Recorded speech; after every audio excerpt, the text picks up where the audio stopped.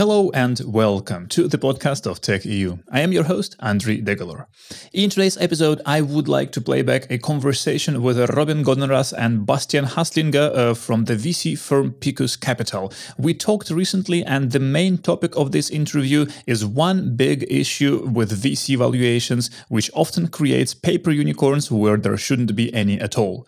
The research on this problem comes from the US, but it turns out that it's very much applicable to Europe. So let's dive in because there is a whole lot to unpack here. Robin, Bastian, thanks a lot for joining today, and let us dive in, starting with maybe, Robin, if you could give a short introduction to yourself and to Picus. Yes, sure. Hi, I'm Robin. I'm one of the founders of Picus and also the managing director of the firm. And before, I've actually an economics background from education point of view, and I spent a couple of years at McKinsey. And when I founded Picus, the general idea was kind of to combine the best properties of business angel investing and VC investing. So to be completely privately financed and therefore don't have any restrictions where to invest, how to invest, and how much. And also don't have life cycles and exit horizons. So be very aligned with founders in a way that we invest early, but then think about investing more like 10, 15, 20 years and building big companies together with the founders. And the other idea was basically that you're really kind of an entrepreneurial partner from day one, basically lifelong, but also on a kind of global level. So we are a global company with tremendous investment activity also in Asia and the US. So we can also help companies to grow internationally or to source from different countries and so on. So yeah, a very long-term global partner. And that was the main motivation behind founding Picus.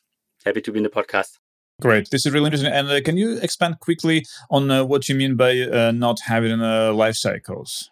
Yeah, so we are completely privately financed. The initial capital came from Alexander Zamwa.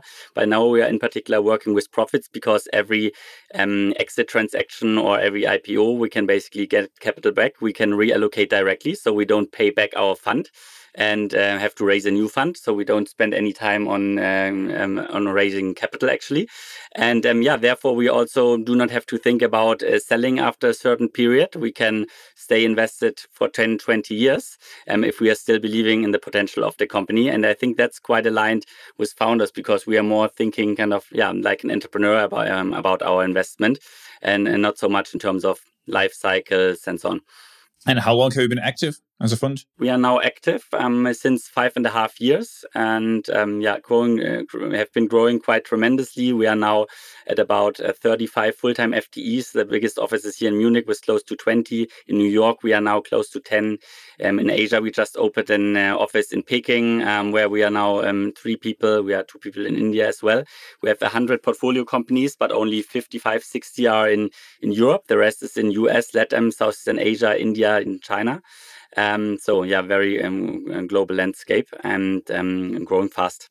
So at this point, how much money do you actually have, let's say, under management, if you can say it? Yeah, for us, it's always tricky to say because every portfolio value is for us quite the same as asset under management because every euro we are selling is tomorrow an euro assets under management. So we have invested so far about 120 million.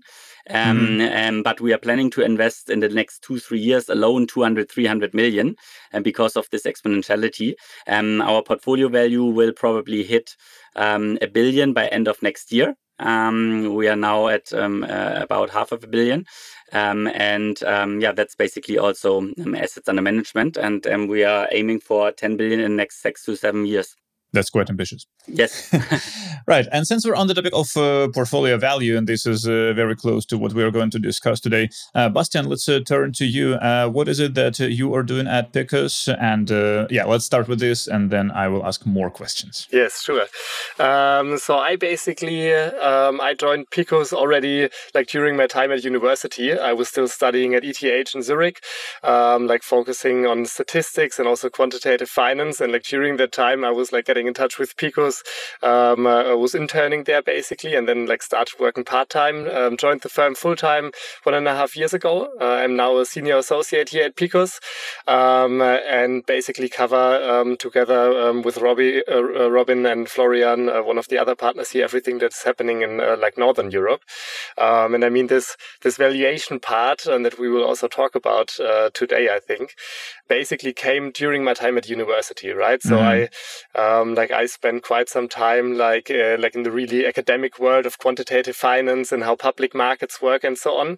Then like during my time at Picus, worked with founders from the very early days with companies like Alasco, RV Medical, Workmotion, and so on. And then it's like also, of course, valuation like plays an important role, right? Because we invest in the companies, we partner with the companies, and for us, it's always, as Robin also mentioned, like our interests are fully aligned with the interests of the founders, right? We try to build like successful companies, and then it's always like when talking about valuation, it is very like interesting when doing an investment. And for me, like having this, like of course being like with the one side of my head still in university and thinking about all of these quant models, how valuation works.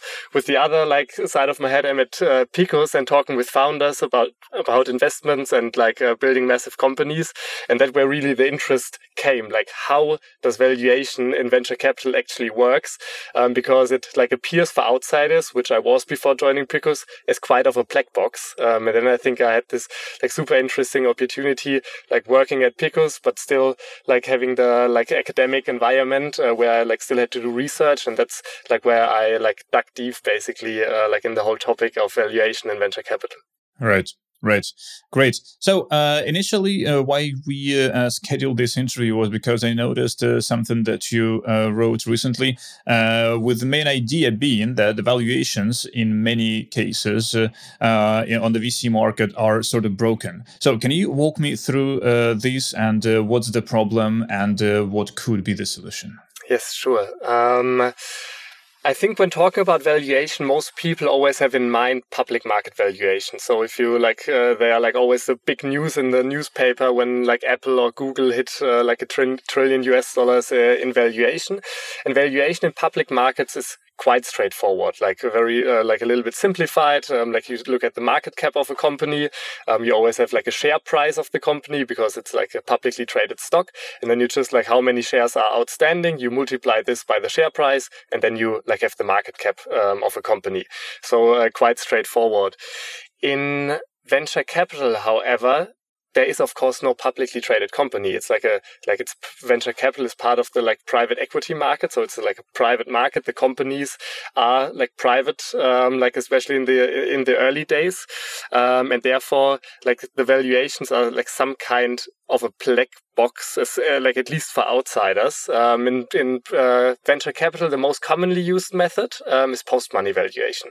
So when you read like in newspapers about the valuation of a company, like this metric used usually refers to post-money valuation. And post-money valuation like basically applies a similar approach than like determining a market cap of a public company. In post-money valuation, you basically take the share price paid in the most recent financing round and multiply it by the fully diluted number of shares outstanding. So it's pretty much the same approach.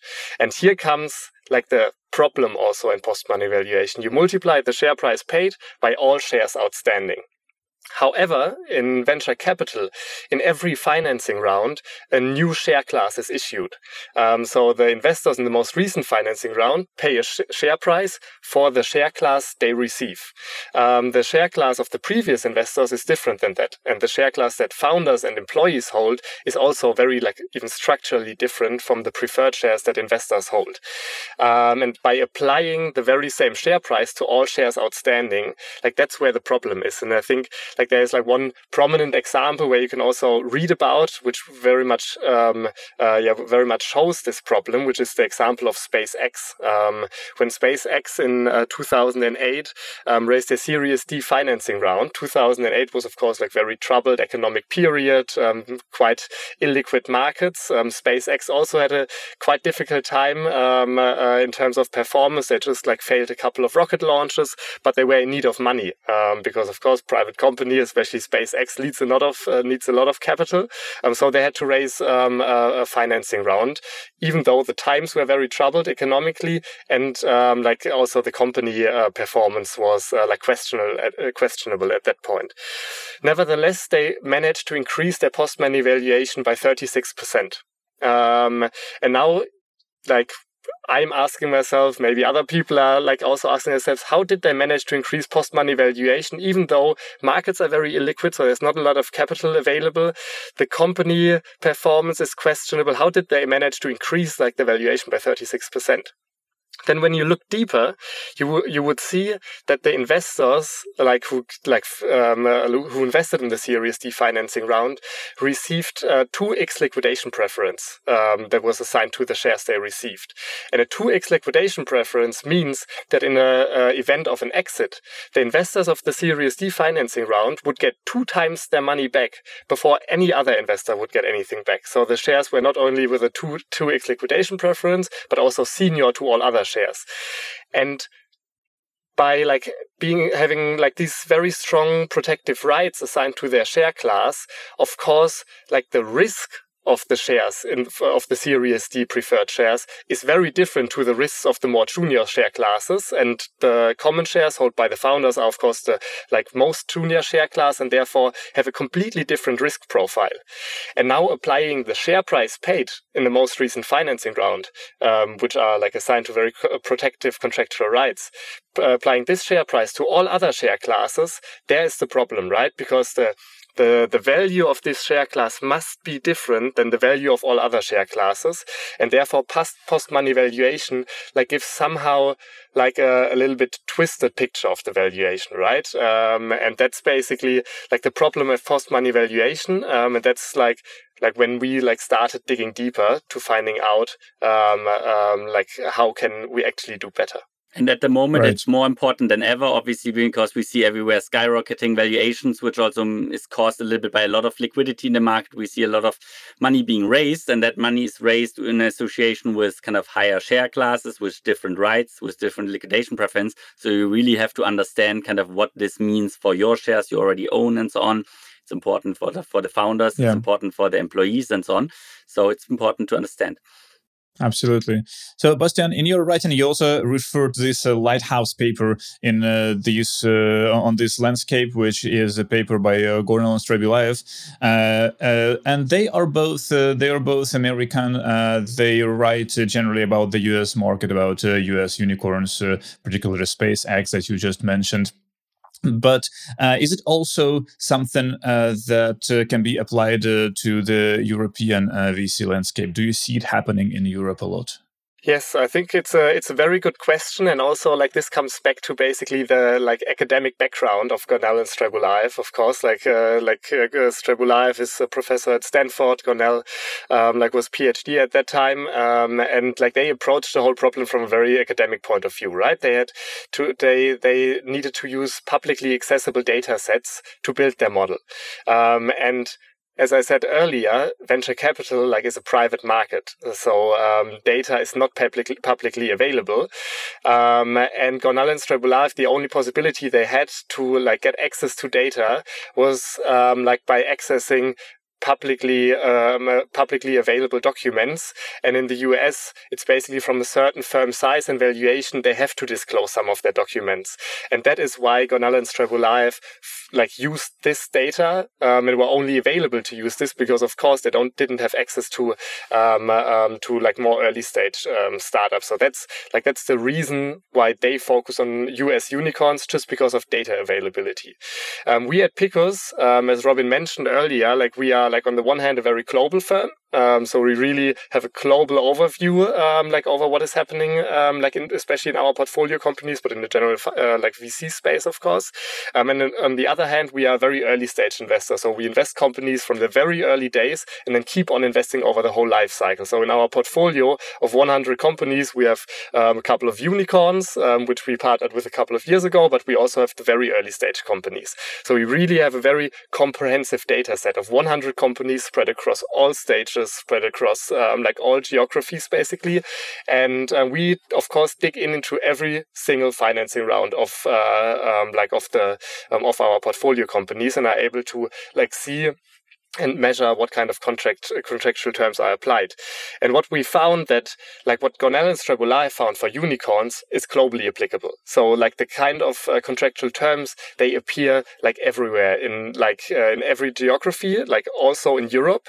They appear in a different, they are not as extreme as you can find them in unicorns. So a 2x liquidation preference is rather something that is applied in later stages of a firm. But even there, not that frequently.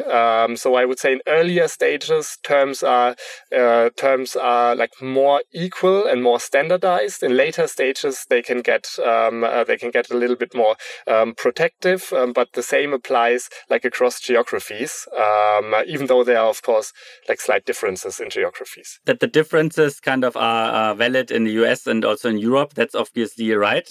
But you also always have to look kind of at the kind of market environments which are in some way different in the US and in Europe. For example, in the US, the markets are in general much more founder-driven, and the later stage investors or the newest investors always have much more power. So you see very often that kind of they are introduced completely new kind of terms and contracts in later rounds when a new investor puts in a lot of money, because he brings up a lot of kind of asks, and you don't need a lot of approvals from early investors in the US. So very often kind of the rights you might have in the beginning change quite dramatically later.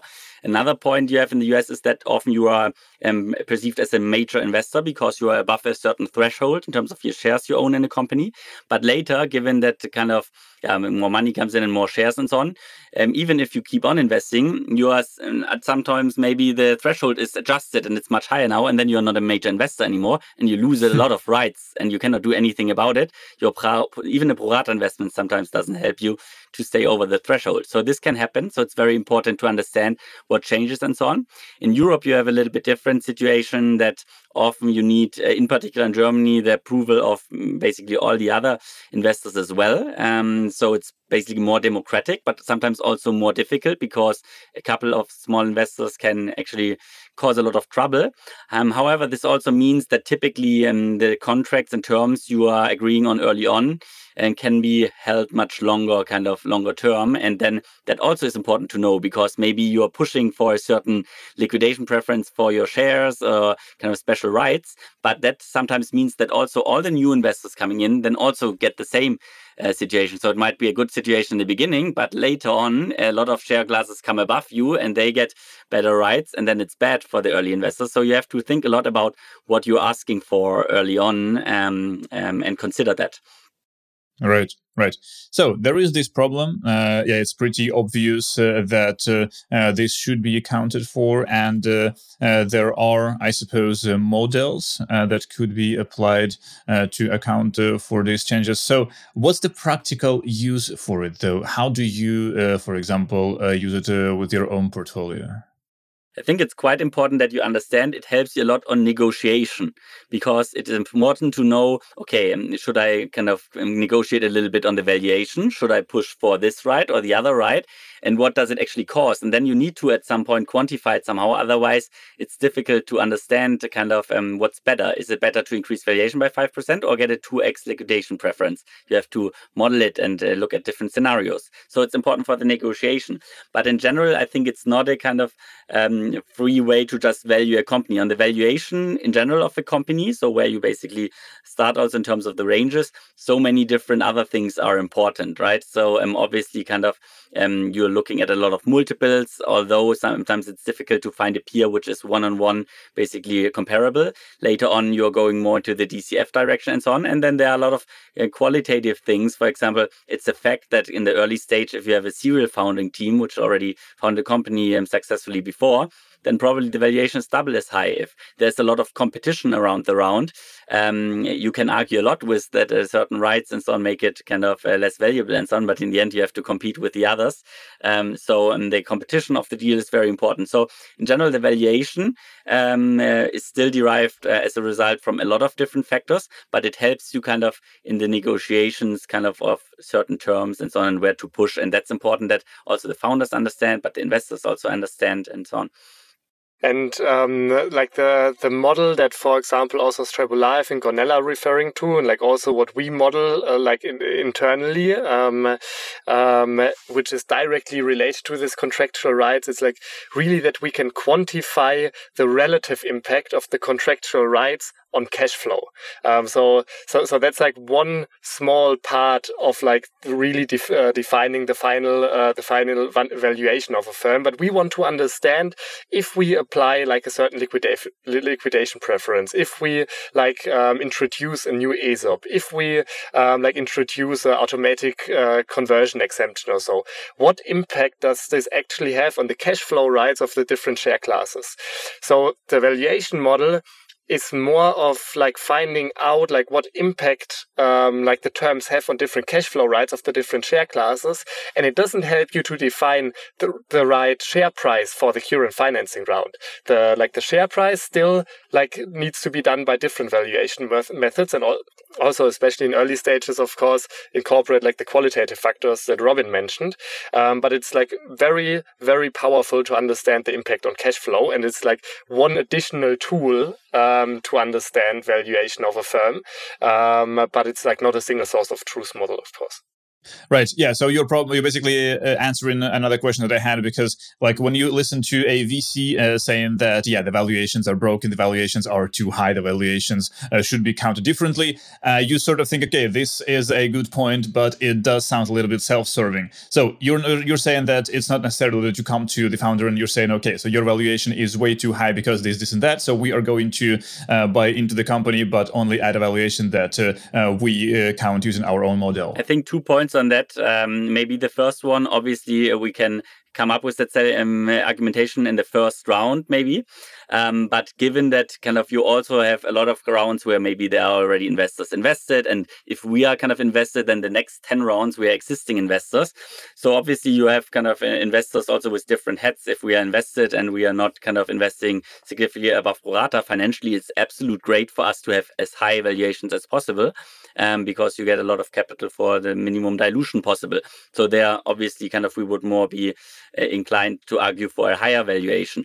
In the very early rounds, I mean, if you're looking at the environment today, you could try to come up with some kind of argumentation like this, but it would not help you in practice a lot, because you have all the different other factors. You have the competitiveness of the deal, and in the end, kind of, yeah, you have to win the deal. Sometimes you can argue for a lower valuation compared to what the others bid, because maybe you have a certain angle, you have strategic partners which are super valuable for the company, or some other assets you are basically bringing in, where the founders might think, okay, maybe valuation is a little bit lower, but it helps my company a lot and I grow much faster, and then I build a bigger company in a shorter period of time.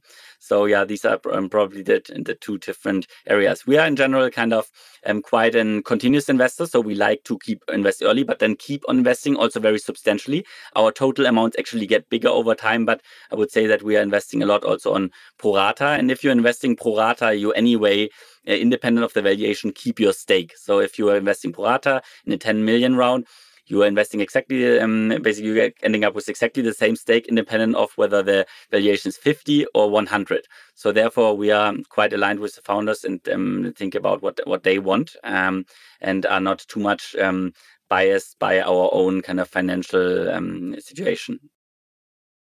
And I think what is also very important to understand, and very important to always distinguish between an inflated share price paid in the most recent financing round and implicit overvaluation based on protective terms introduced. So like the share price paid in the most recent financing round, like that is basically defining what is the post-money valuation of the firm, right? And you can pay the exact same share price, which will end up in the same post-money valuation, but you can introduce use a 2x liquidation preference, for example. So then the post-money valuation is still the same, but the overvaluation of the firm increases because then the most recent, the shares of the most recent financing round have these protective rights. So the other share classes must be worth less. So that's always very important to distinguish here, that we have like the share price paid in the most recent financing round, and then we have like implicit overvaluation based off the contractual terms.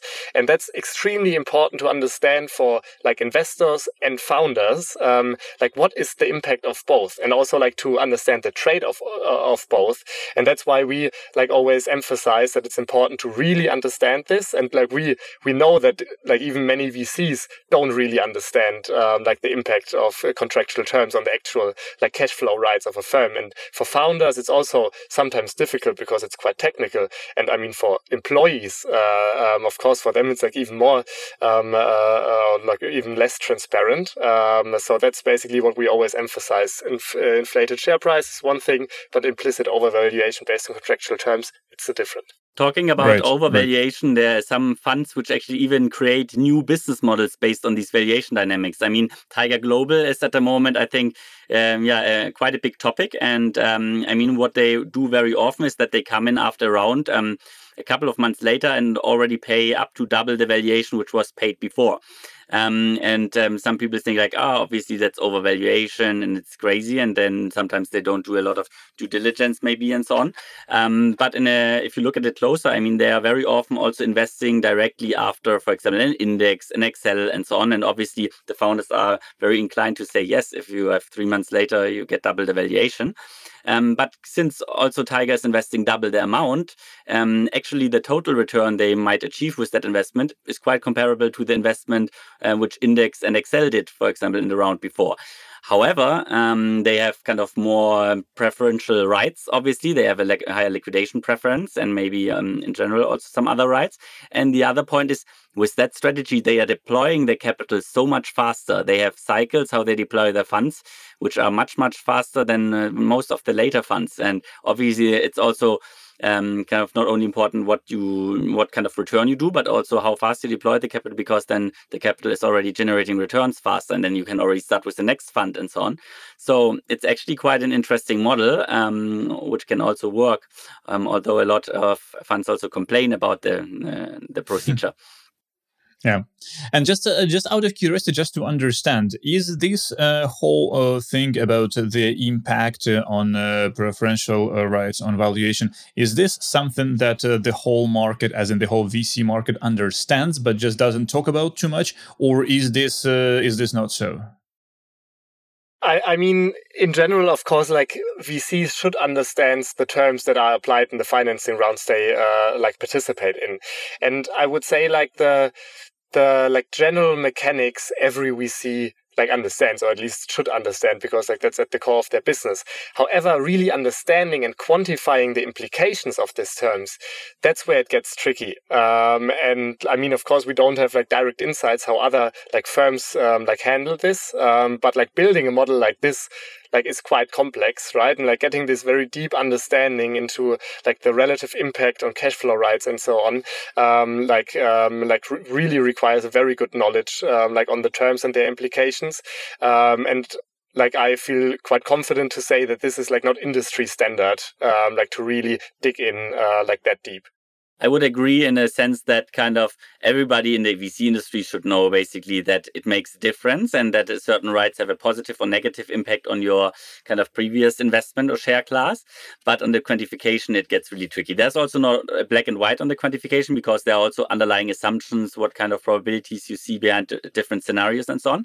But I think if it comes to, concrete decision, kind of, would it be better now for me to have the valuation a little bit in the other direction, or to have that right? And that you can then compare it quantitatively, I think very few.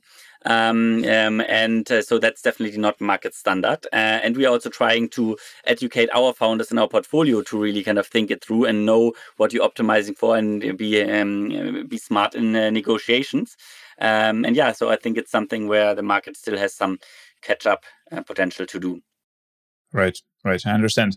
So we're almost at the end, and the last thing that I wanted to mention and also maybe ask your opinion about is For the media, we are generally in this case very much outsiders, right? When a big round happens, we have no clue what sort of preferential rights are being applied, unless something happens. We have like really good sources, which doesn't really happen, or it's been public, which happens even less often.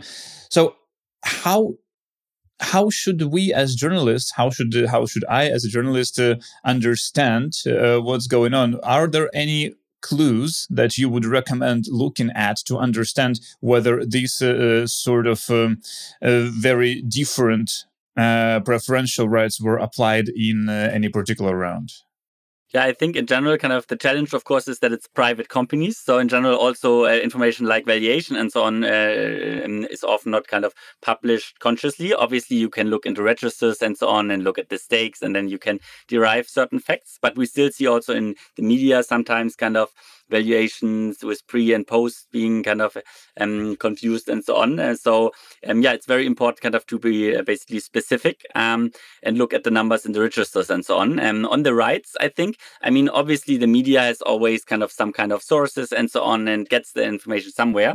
So if you know kind of that these rights make quite a huge difference, like for example, a liquidation right, it's obviously important kind of if you talk to sources that you also ask kind of explicitly whether kind of rights like these were different in the round and not just focus on valuation as the only metric. I think that's one thing.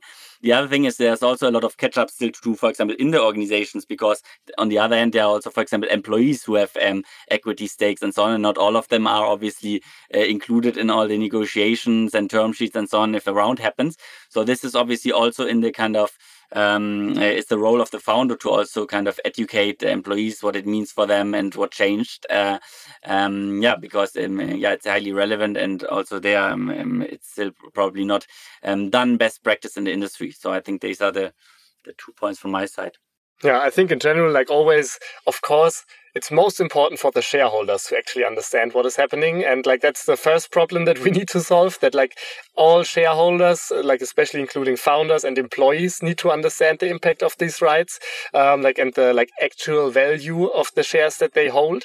And like, that's the like highest priority, I think, where we are also putting a lot of emphasis on. And then second, of course, like media, and there it gets tricky. Private companies, the shareholders, they can decide what they want to disclose. And of course, getting access to this. And of course, the rights are also like very confidential and sometimes can be very critical because it can also indicate like the health, or like give indications on the health of the firm. Because valuation, you always think the more valuable a company, the more valuable the post-money valuation, the more successful the company is.